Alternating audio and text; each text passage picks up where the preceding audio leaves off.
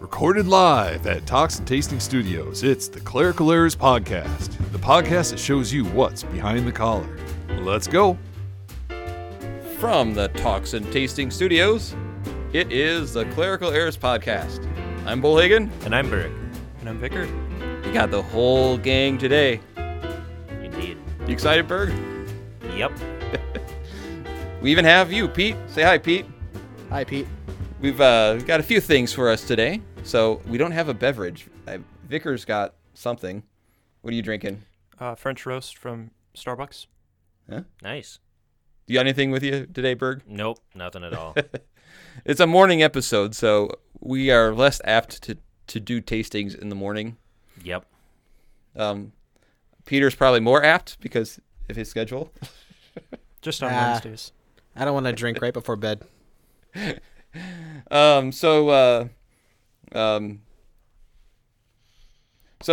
we're continuing to work on the show, and Vicar, if you want to get our text up soon here, so we can talk about the text. So how have you been, Berg? You been good? Oh, yeah. Yep, pretty good. So. You handling this quarantine okay? Oh, yeah. It's awesome. Good. You doing YouTube videos still? Oh, yeah. Yep. Like we did since I first got there, so. Right. And we're doing the radio just like we've done. So Vicar's been really good at doing Bible studies. He's our high-tech Vicar.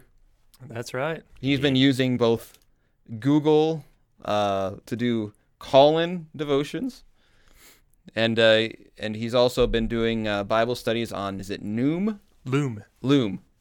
I guess Noom is for overweight, to lose weight, I think. Loom. I get my Loom, Zoom, Noom confused. Huh. Yeah, it's worked out all right.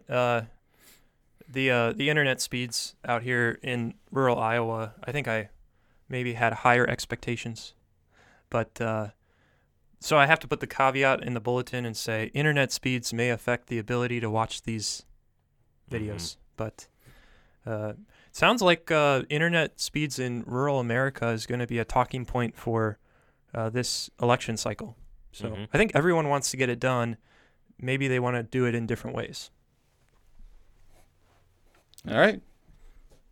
So, Berg, do you have your sermon written for Sunday already? Oh, yeah. Mm-hmm. All right. So what is the text here? We got to see what we're preaching on. Well, it's John 10, and I want to get the verses right here. I think I had them. I'm new to the 1-year lectionary, so this is really interesting that the season of Easter is really spent in John, the Gospel of John. So John 10, 22 to 30, and this is where Jesus is talking about his relationship with the Father and his unity with the Father, and it's happening at the time of the Feast of Dedication in Jerusalem, and Jesus is walking in the temple in the colonnade of Solomon, and the Jews are gathering around him, and they're asking him, if you are the Christ, tell us plainly. Jesus says, I told you, and you do not believe. The works that I do in my Father's name bear witness about me. But you do not believe because you are not part of my flock. My sheep hear my voice, and I know them, and they follow me. I give them eternal life, and they will never perish, and no one will snatch them out of my hand. My Father who has given them to me is greater than all, and no one is able to snatch them out of the Father's hand. I and the Father are one. And that's the text. So yeah, this is I think a little different than what people might be used to hearing about Good Shepherd, right? I'm the Good Shepherd and I lay down my life. This is more said in more of a confrontational. Did I get something wrong? No. Yeah. That he's in a sense talking to those who had rejected him and talking about how he is a good shepherd. So, any comments, Berg? Well, the Feast of Dedication we know as Hanukkah. It is a post-exilic feast, which means that it didn't exist until after the Jews returned from Babylon, from the exile in Babylon. This is actually a feast that was created during what we call the intertestamental period, the time after the book of Malachi and before, well, really Zechariah in Luke chapter 1. And if you know a little bit about history, you know that Alexander the Great conquered most of the Mediterranean. And then after he died, and this is all talked about in the book of Daniel, after he died, his generals split up his empire. And the part that was the part that the Holy Land falls into was controlled by a group known as the Seleucids. And there was a king of the Seleucids, I think his name was Antiochus Epiphanes, and he wanted the Jews to be more Greek. And so he would force priests to eat pig flesh. He would burn copies of the Old Testament. He even set up a statue of Jupiter in the temple. And this might also be what Jesus is talking about when he talks about the abomination of desolation, both looking back and looking forward. You can read about these events in Maccabees, in First Maccabees, which is actually part of what we call the Apocrypha.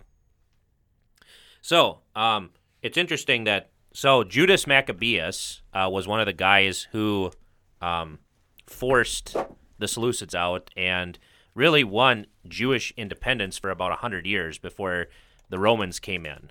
So that kind of sets the stage. This sets the stage also for like the Pharisees and the Sadducees too. But anyway, getting back to the festival, according to, as we know, this festival takes place in the wintertime, right? Around Christmas. That's why people even know about Hanukkah. Right? And it was a festival of light because there was a miraculous sign that the oil burned for 8 days rather than for 1 day. So, But by the way, this is perfect for the Clerical Error show oh, why? What's the? because we did the wrong text.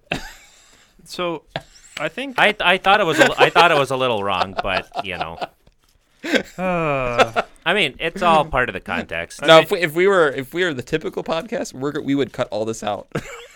I'm just We gonna, would, but I mean, it all goes together. That's I mean, right. So I think this is one of the 3-year series. So Oh, my apologies. yeah, I was gonna say I think the text is John 10:11 through 16, which is I am the good shepherd. The good shepherd gives his life for the sheep. Right. which I said So- earlier. Well, that's my confusion. Well, normally we hear about the good shepherd laid down his life for the sheep. Yep. I'm not preaching this week. I'm supposed to have my sermon ready tomorrow. Vicar's letting us down here. Well, Hey, Vicar, don't worry. We won't take that out. great. But anyway, I mean, all this was good context for this text, right? Yeah. Like Jesus doesn't just like every sermon is timely, right? Right. You preach to your people in a particular way because you know them, right? Yeah. Jesus is also preaching to his people in a particular way here, right? Right. I mean, it's not like he saw a shepherd and he's like, well, I'm going to talk about shepherds today, right? I mean, this has to do with the feast. This has to do with light. This has to do with the rededication of the temple, right? The restoration of true worship, and that's what Jesus is getting at here, right? Mm-hmm. He's teaching them what true worship is, and that is faith or trust in himself. Well, faith and trust in what? In that he is the good shepherd, who lays down his life or his soul for his flock. And I do think this is and I have found lately, maybe you have too, that the texts have always, since we've started this whole coronavirus thing, has been very timely. Yeah. And I think this one is too, because we're living in a time right now where everyone says we care for you. Yep. You see a car commercial and they say, we're watching out for you. We're gonna, delay your car payments for 3 months if you buy a new car. Right. And politicians, sometimes they have good intentions, sometimes they don't, but they all come with what promise? They care for you, right? Yep. But Jesus is the one who lays down his life for you. And that's the difference between him and the hirelings. The hirelings are always looking for something to Right. get out of it. I mean, the politicians want your vote. The car people want your you to buy a new car. Mm-hmm. The companies want you to get back to work so that way they can make money, right?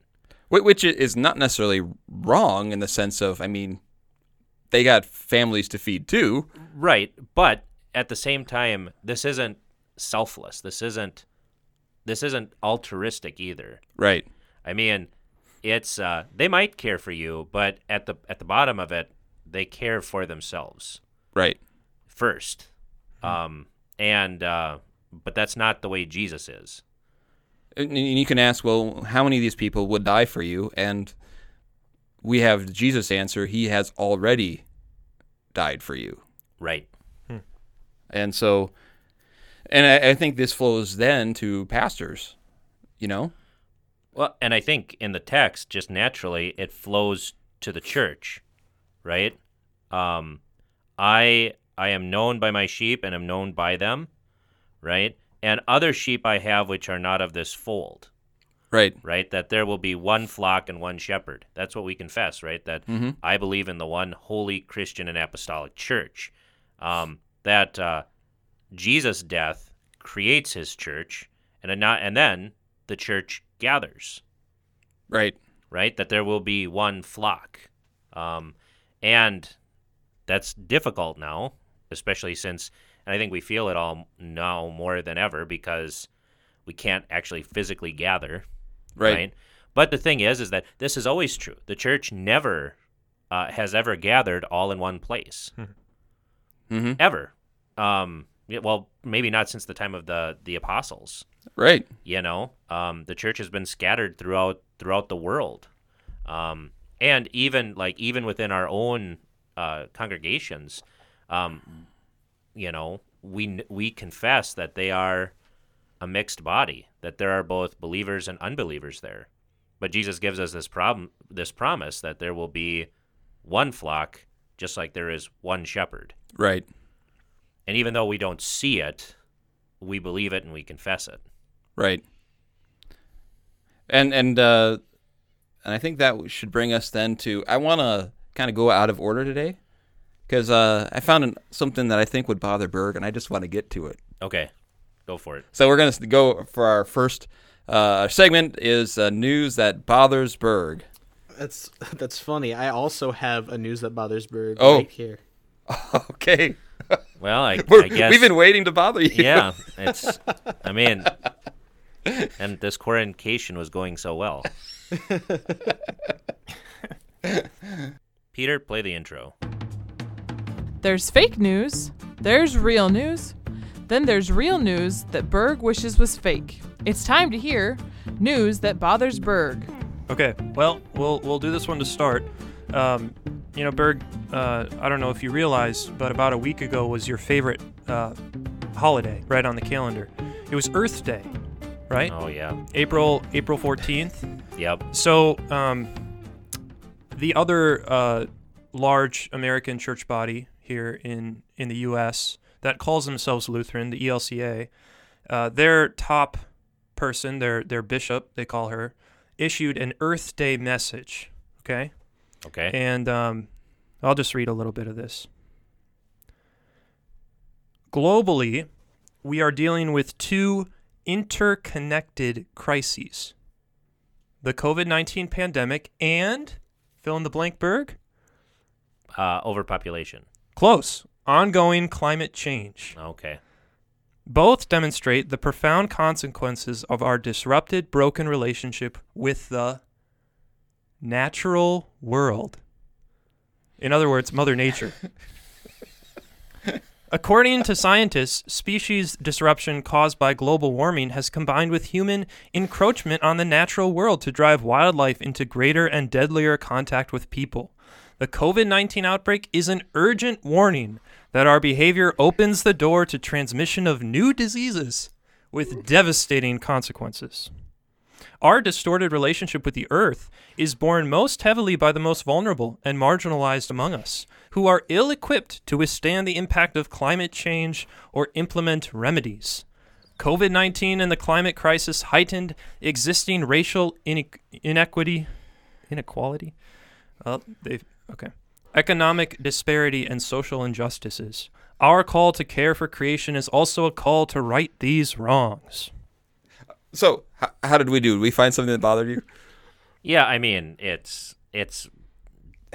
wrong on so many levels, but It's the whole understanding of sin is sinning against Mother Earth. well, and I think it goes even deeper than that because she's looking for some way.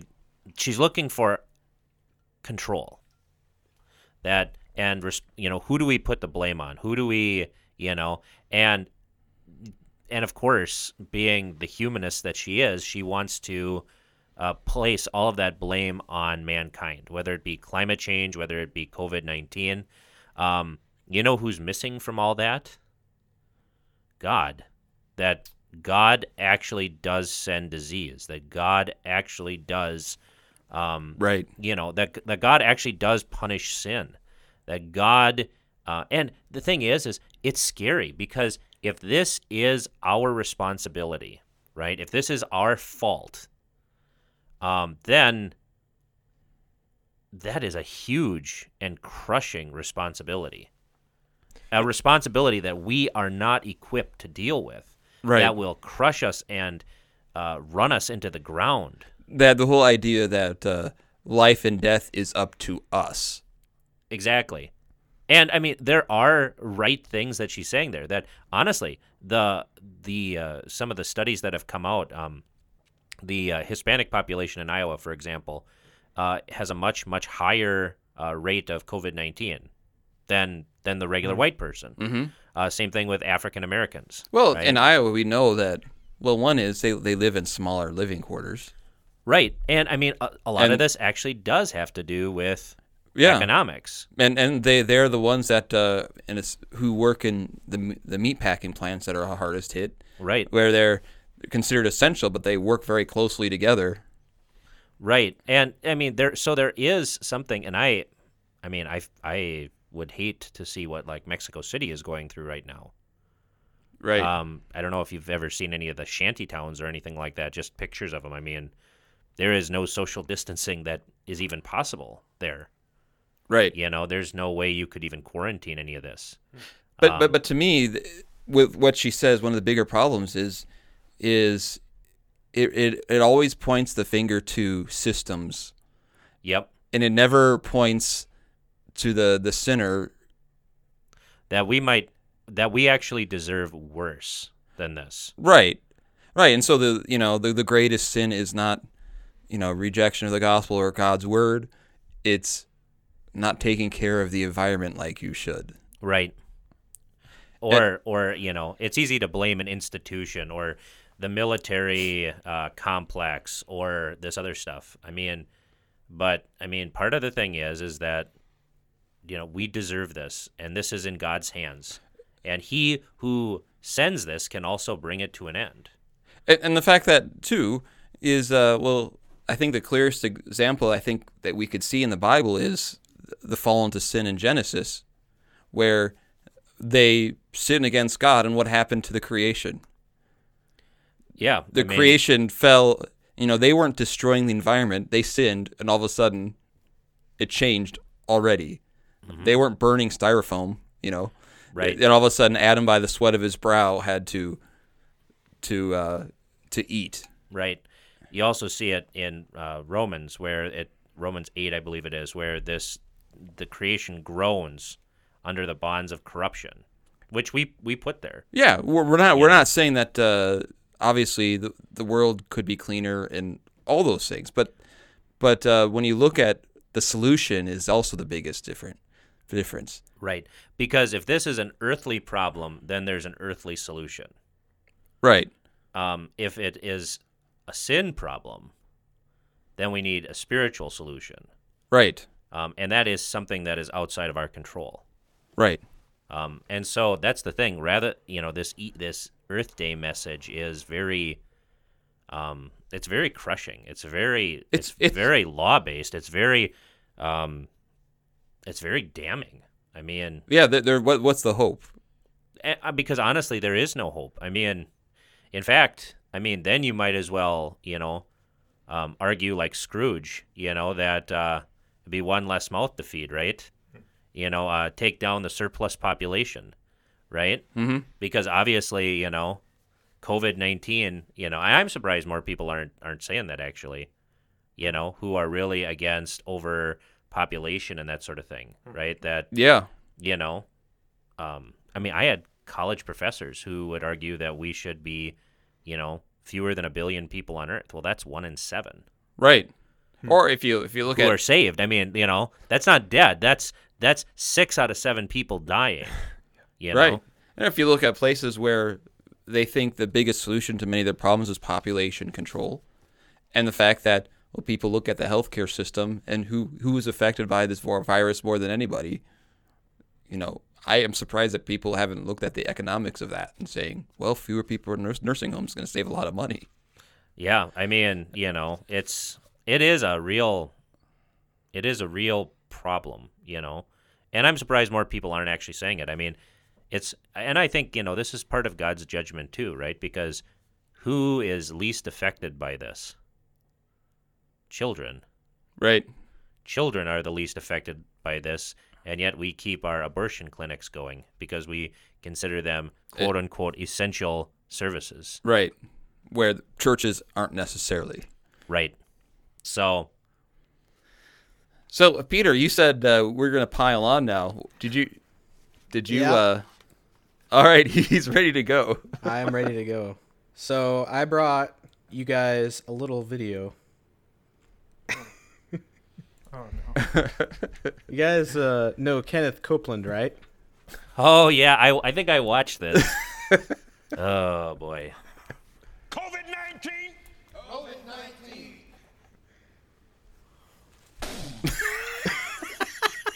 I blow the wind of God. On you. You are destroyed forever. And you'll never be back. Thank you, our God. Let it happen. Cause it to happen. Okay. So that was April 5th. I'm not sure that it worked. You got any comment for that? I mean, it was super. Like, it would be hilarious if he didn't if he hadn't deluded himself. Like, I mean, that was funny, Right. right? I mean, I think that's the funniest one I've seen so far. Right. So let me help you out here, right? You want funny. Somebody did a remix. Then sang Moses and the children of Israel this song unto the Lord. COVID-19.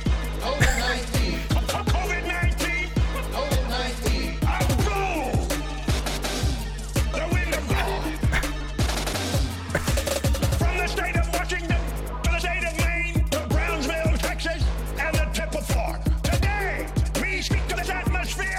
Today, burn this thing. This virus hates heat. You just burn this thing. Burn! I call for a supernatural heat wave straight out of hell. Burn! COVID-19. I blow the wind of God. Probably stuck there. Yeah. Yeah. Wow. Did- I think we better turn it back up again so we can hear. Oh, There we go. that's why I couldn't hear. Yeah, because when you started playing it, it blew our ears away. I'm sorry. But no, I mean, yeah. Well, and what's so sad is like people, especially old people, keep buying this crap. Right. First of all, And he acts as if COVID-19 is he's a dualist, right? Anything bad has to come from the devil, right? Mm-hmm. It's like, but God is almighty. God controls everything, right? Mm-hmm. The devil is still God's devil at the end of the day, right? So there's that problem. And the second thing is you're not a prophet, dude. Hey, that is a good beat though. I was I don't. Yeah, I saw Yeah. it. You were swaying in the wind. Yeah, My you favorite- two. You My two favorite part were. is his hype squad. COVID-19. COVID-19. Well, and what stinks is that like people believe this because they're weak and they haven't been taught any better. And then when it fails, right? Because obviously this has failed, right? Mhm. Then they're going to be like, well, all Christianity is bunk. And there's those who say, well, they like he's one of the voices of Christianity in a way that we all get lumped in with that. Right. Man. Oh, they have a victory campaign. A virtual victory campaign. You know, it's funny because he did this, right? But it's all still virtual. That's true. I don't know if he can. I don't know if he believes his own hype here. So The victory campaign of a virtual event. We defeated this. But we're just to be safe, we're going to stay 6 feet apart. you know, and it's just sad because people are still sending him money.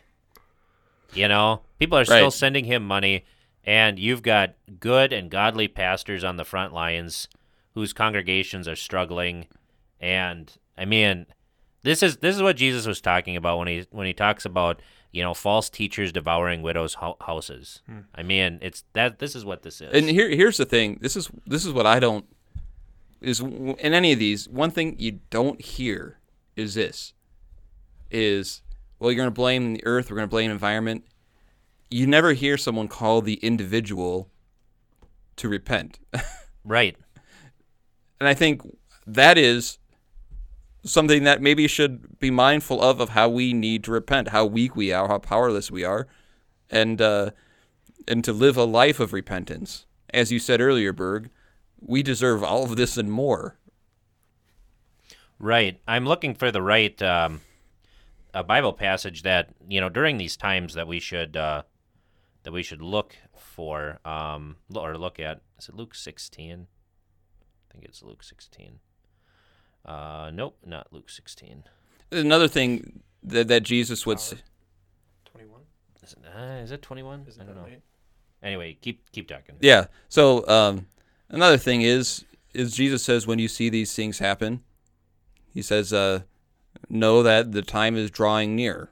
So when we have things like this happen, it should point our eyes to the Jesus coming to save us, his second coming. I think that's another place that we can look, because Jesus talks about wars and rumors of wars and famines, and says, lift up your heads. Right. Because Jesus was actually asked this question about 13. I thought it was 13. Luke 13. So here Jesus is asked a question about something like this, right? You know, about the Galileans who were killed by Pilate, and as their blood was mingled with the sacrifices. And Jesus says, you know, do you suppose that these Galileans were worse sinners than all other Galileans because they suffered such things? I tell you, no, but unless you repent, you will all likewise perish. Or those 18 on whom the tower in Siloam fell and killed them, do you think they were worse sinners than all other men who dwelt in Jerusalem? I tell you, no, but unless you repent, you will all likewise perish. Every sort of crisis, every sort of pandemic, every sort of tragedy should lead us to one thing. It should lead us to repentance. Right. And there's also a great article about, written actually by Sealer. Mm-hmm. He was the first president of Concordia Theological Seminary, and he has a whole thing about how we should act when God sends illness like this.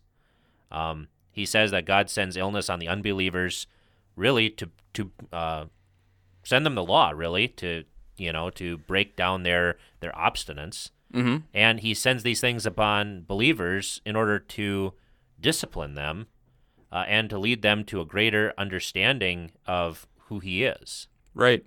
And so, and we'll post that on the Facebook page so that way, people can read it at home. Vicar. Since there's nothing else going on.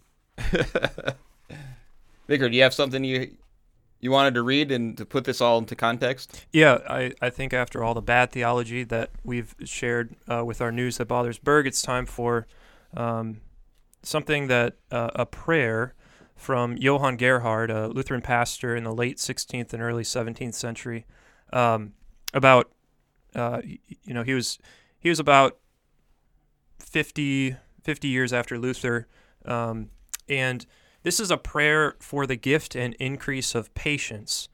It's translated into English by the LCMS Synodical President Matthew Harrison, found in Meditations on Divine Mercy, and it's from a final edition was published in 1629 by Gerhard, dedicated to Paul Heigl.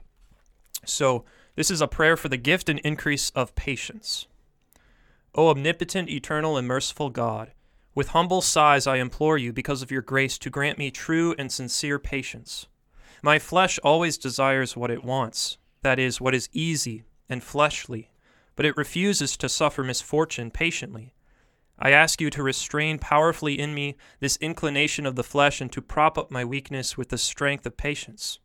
O Christ Jesus, teacher of patience and obedience, instruct me by the Holy Spirit so I may learn from you to deny my own will and to bear patiently the cross placed on me. You suffered more painfully for me than I suffer under anything that you place on me. I have merited harder punishment than the punishment that you inflict. You bore a thorny crown and the weight of the cross. You sweat blood and trod the winepress of wrath because of me. Why then should I refuse to take up patiently such a small measure of suffering and affliction? Why should I shirk from being conformed to your suffering in this life? You drank from the torrent of suffering in life. Why should I refuse a meager sip from the cup of the cross? I have merited eternal punishment because of my sins. Why should I not suffer fatherly reproof in this world? Those whom you knew from all eternity before the foundations of the world were laid, you also predestined to be conformed to the image of your Son in this life. So if I do not patiently bear this confirmation to the cross, I despise your holy and eternal plan for my salvation. Grant that this be far from me, your most unworthy servant. It is to prove, not to punish, that you exercise me with various trials. When you place the cross and tribulation on me, you also grant me an equal amount of understanding and comfort. The punishment never exceeds the reward. The sufferings of this life are not worthy of comparison to that heavenly consolation which you grant already in this life, and to that heavenly glory which you promise for the future. I know you are with me in tribulation. I should rejoice over the presence of your grace instead of being saddened over the burden of the cross placed on me. Lead me on whatever path you desire, O best master and teacher. I will follow you through thorns and briars, but draw me along and sustain me. I bow my head so you may place on it a crown of thorns. In doing this, I am absolutely convicted that one day you will place on my head an eternal crown of glory. Amen. Amen. And that's written from Johann Gerhard, who probably knew a little bit about suffering. Yeah, just a little bit. What was the name of the book again? So if they wanted to purchase it. So Meditations on Divine Mercy, it's the English translation of Gerhard's Meditations, and it's published by our synodical publishing house, Concordia Publishing, out of St. Louis. And I believe you can get that. I think I have that one on Kindle, the Kindle version of it. Yeah. And so what I'm doing for my daily prayer services is I'm reading a meditation from Gerhard, and then using scripture passages that he cites in his meditations. And the people have really, really been comforted and learning along the way, as I am too. So it's been a good experience. Yeah. Yeah. If you, by the way, if you want to join those, you can just join them on the telephone. You just send the Clerical Errors an email. That's right. I can have up to 250 people. So send Clerical Errors an email, and then he can add you to the list. Yep. He's been doing 9 o'clock in the mornings on Mondays and Wednesdays, and 8 p.m. evening prayer on Tuesdays and Thursdays. And you just can dial in, type in the access code, and you're there. Yeah. It's pretty slick. It is. All right. So then we can just continue on with our new game show. Okay. What's it called, Vicar? Know Your Doctrine. Know your doctrine!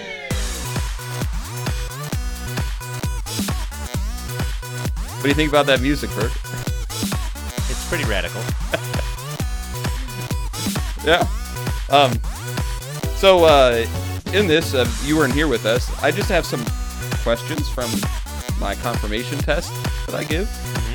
And I'm giving the opportunity for our listeners to kind of keep track of how they're doing and see how they might answer some of these questions. So, Rock on. rock on. So, Bert hasn't listened to it yet, so he has no idea what. Nope. None. All right, I'll start with a very basic one. Okay, listener. So, do you have your listener get your pencil out, right? You can either, if this is a new time, you can keep your score start new, or listener, you can add on to your what you did last time and see how well you're doing. So, so in the way we often teach the sacraments is we have three things that make something a sacrament. Three qualifications for a sacrament. So that is the first question. What are the three things that make something a sacrament? All right, there you go, listener. Know your doctrine! So, any of you want to take a stab at what these might be? I'll throw one out. Okay. Okay. Instituted by Christ. Yes, that is correct. 2 is connected to a physical or earthly element. And number 3, it promises the forgiveness of sins. Pretty basic, right? Good job. Yep.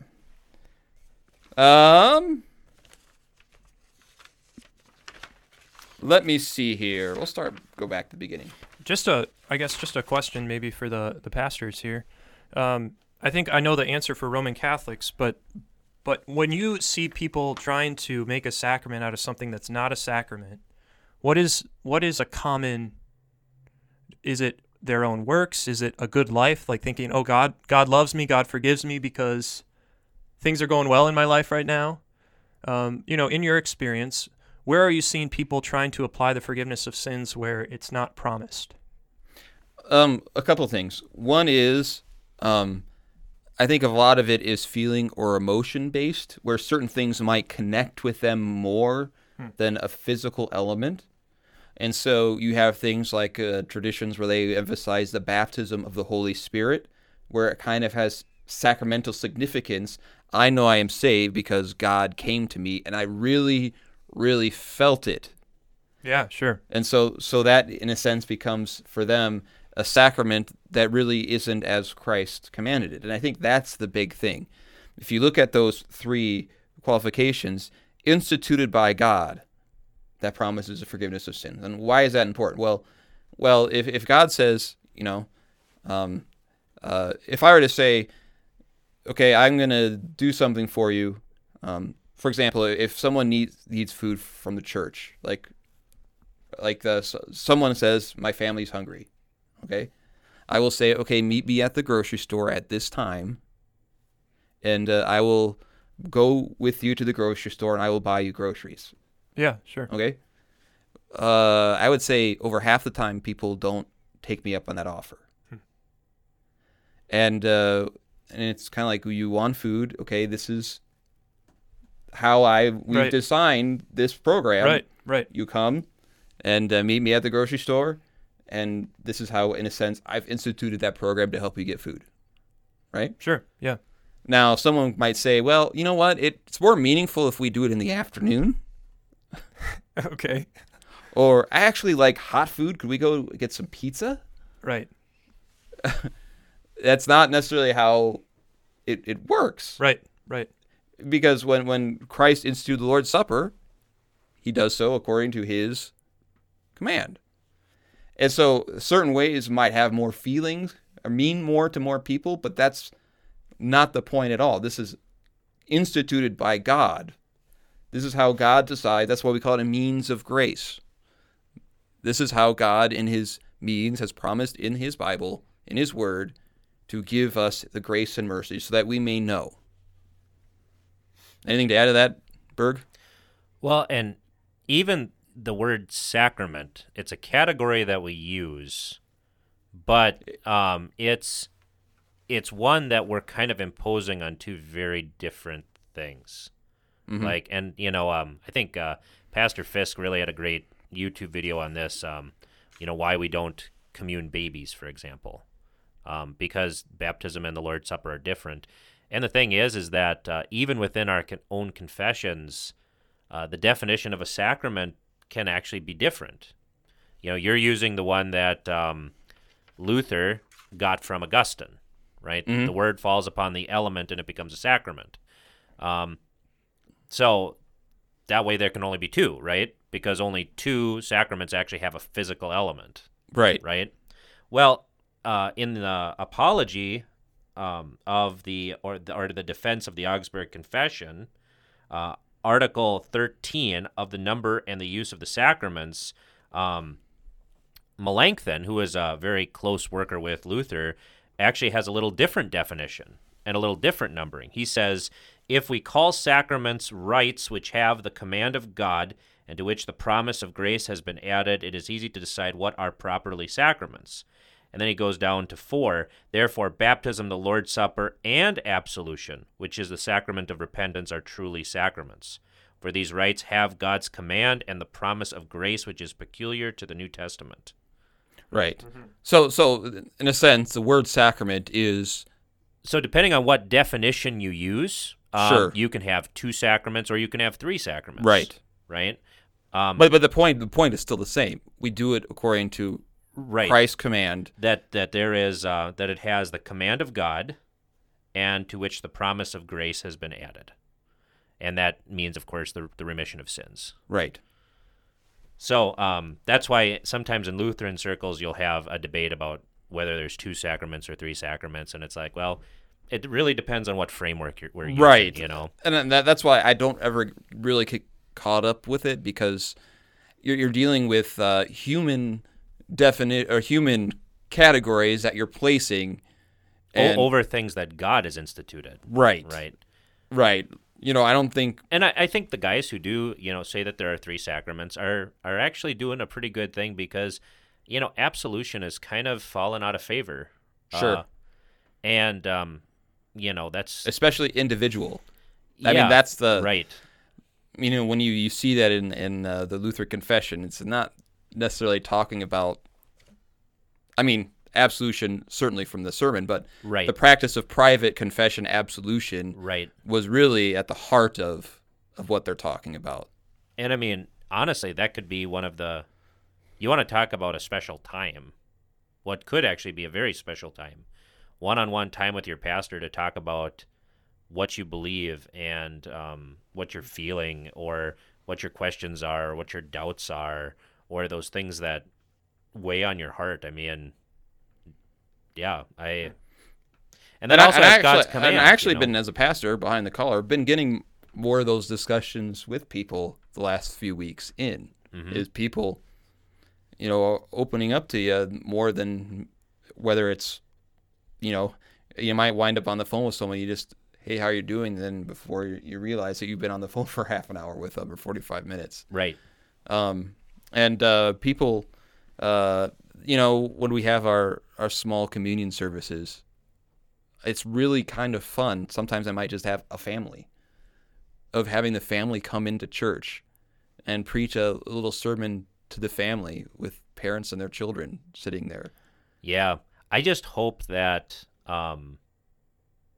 because we've been really good about teaching the Lord's Supper vertically, our communion with Right. Christ, our fellowship with Christ.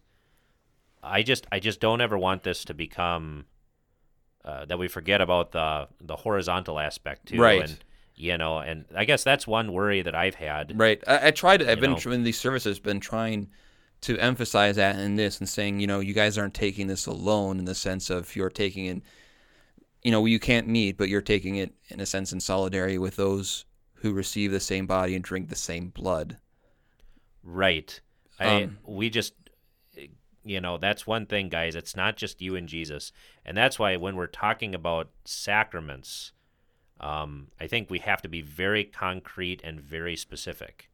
And actually look at what the Bible, what God's Word says about each one of these. Right, because you don't want the definition of, like you said earlier, the definition of a sacrament to then take over what the Bible says about each particular gift that he's given us. Right. So, all right. So we have time for a couple other questions. All right, this is an easy one. In what chapter did the Apostle Paul give specific instructions concerning the Lord's Supper? Oh, this follows really well. Yeah. Know your doctrine. 1 Corinthians chapter 11. Mm-hmm. So if you got that right, congratulations, listener. All right. You ready for another one? This is a good systematic way of answering this question. Okay. Why do we baptize infants? I've got 4 reasons here. Now, pastors aren't limited to these 4 reasons. We spend a lot of time explaining them, but when you're teaching them, it's good to have 4 reasons why. So, Know your doctrine. listeners, you got your answers written down? All right. One is they are included in the words all nations. Mm-hmm. When Jesus said, go make disciples of all nations, baptizing them in the name of the Father and of the Son and of the Holy Spirit, they are included in those words, all nations. Number 2, infants need what baptism offers. That goes off what we talked about last time, right, Vicar? The 2 Right. types of sin, Right. original and, Actual. not extra crispy. Right. So yes, babies are born in sin and they need what baptism offers. The third one is Jesus specifically invites little children to come to him. He says, "Let the little children come to me and do not hinder them, for to such belongs the kingdom of God." And the fourth one is an understanding that babies can and do have faith because it is a gift from God. It is not a work. So, anything you'd like to add to those answers? Nope. That's pretty straightforward. It's good. All right. This is a simple one. What are the 3 offices of Christ that explain the work of Jesus? All right. Got those written down, listener? Okay. They are prophet, priest, and king. And each one describe. And if you send an email with explanations of how the Bible talks about how Christ is, prophet, priest, and king, they get extra credit, right? Yeah. What kind of extra credit might they get? We will put you on a list so that you can get, when we get these made, we've been talking about these for a year, but we really got to do it. We got to get some Clerical Errors t-shirts out there. Mm-hmm. Now's So- the best time to do it. Yeah. That's true. Yeah. Also, I think we might need some help. We have this associate producer now. Right. Yeah. We also need some help with, I think, getting our message out. We need some an advertising coordinator to help us out with that. An ambassador, An ambassador, a brand ambassador. an influencer. Nice. So, listen, if you're a listener and you are skilled at doing that kind of thing, let us know. Help out the show. I mean, we've gotten a decent amount of listeners. We've got we're closing in on 11,000 downloads. Can you believe that, Berg? Quite a few. So, and so with all those, I think we could use a little help because, we're not good at doing that kind of thing. So. We got a lot of content. We're not very good at marketing. Right. So, Peter, you got a quick verse for us? Yeah, let's do a impaired concentration Bible study. Hey, me, play the intro. Do you have impaired concentration? Then this is for you. It's the Impaired Concentration Bible Study. 1 verse only.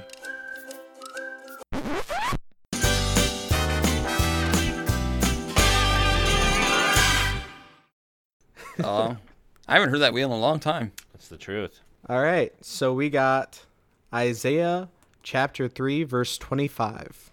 Oh, well, that's super optimistic for today. Isaiah chapter 3, verse 25. Your men shall fall by the sword, and your mighty men in the war. The end. That was 25? Right? I mean, I'm getting this right? Our Lutheran Study Bible doesn't even have a footnote on this verse. So we are going into uncharted waters. Well, let's see here. Okay. Yep. Okay. 25. Yeah. So anyway. So yeah, I mean, this goes back to God's judgment on the children of Israel. This kind of brings me back to our Obadiah study a little bit. A little bit, but So I mean that, and here we've been dealing with the issue of disease, right?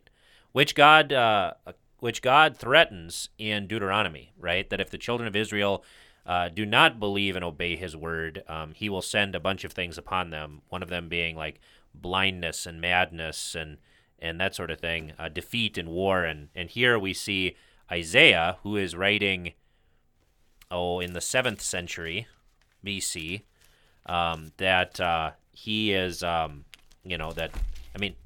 let's see, did the Northern Kingdom hadn't fallen yet? Had it? By this time? I don't remember. I don't remember either. I think it's close. But anyway, during Isaiah's prophetic tenure, Israel had, the southern kingdom of Judah had been besieged by Sennacherib, who was an Assyrian general. And so it wasn't a good thing, so that's the thing. God actually He gives defeat, right? This is something for us to remember, too. I mean, even though we have one of the most powerful militaries in the world, without God's help, none of that means anything. Right, and bringing us back to the COVID-19, like a single cell. It's not even an organism. It's just a piece of DNA floating around with spikes on it. Yeah, can shut down our economy. Yeah, and we see God use foreign nations, both to send His people into exile and also to deliver His people from the exile using the sword. That's what I'm trying to say. Is God does use the governments, both in our eyes, the good ones and the evil ones, for His will, His purpose. So, well, that brings us to the conclusion of our show. Thank you. I would like, Hannah, we haven't received a whole lot of feedback from your request on what to do with the memes. So I think maybe you should go ahead with my sinister idea of you explaining the same meme in our current context. You're so mean. And so, Hannah, as our associate producer, if you may please do that. We are all waiting for that, aren't you, Berg? Sure, yeah. So, with bated breath. And so please, if you would, Hannah, that would be great. And we need to start working on, I want to get some best of moments. We've talked about that show and we haven't done it yet. We're over our 1 year thing, aren't we? Right. I think this is episode 56. So yeah, we're like 13 months in. Holy buckets. Wow. Do you think we'd ever survive this long? Oh yeah. I did. So yeah, and this week, as of airing, we'll find about number 17.0. That's right. Dun dun dun. So he doesn't know what's coming toward him. No, but he'll find out. So I have a question. When you first found out about this, how long did it take before you realized that the Vicar was on a podcast? Not too long, because I think I contacted Vicar 15.0, and he directed me to the podcast, and so I binge listened. What was your reaction? Did it make you more nervous? I didn't.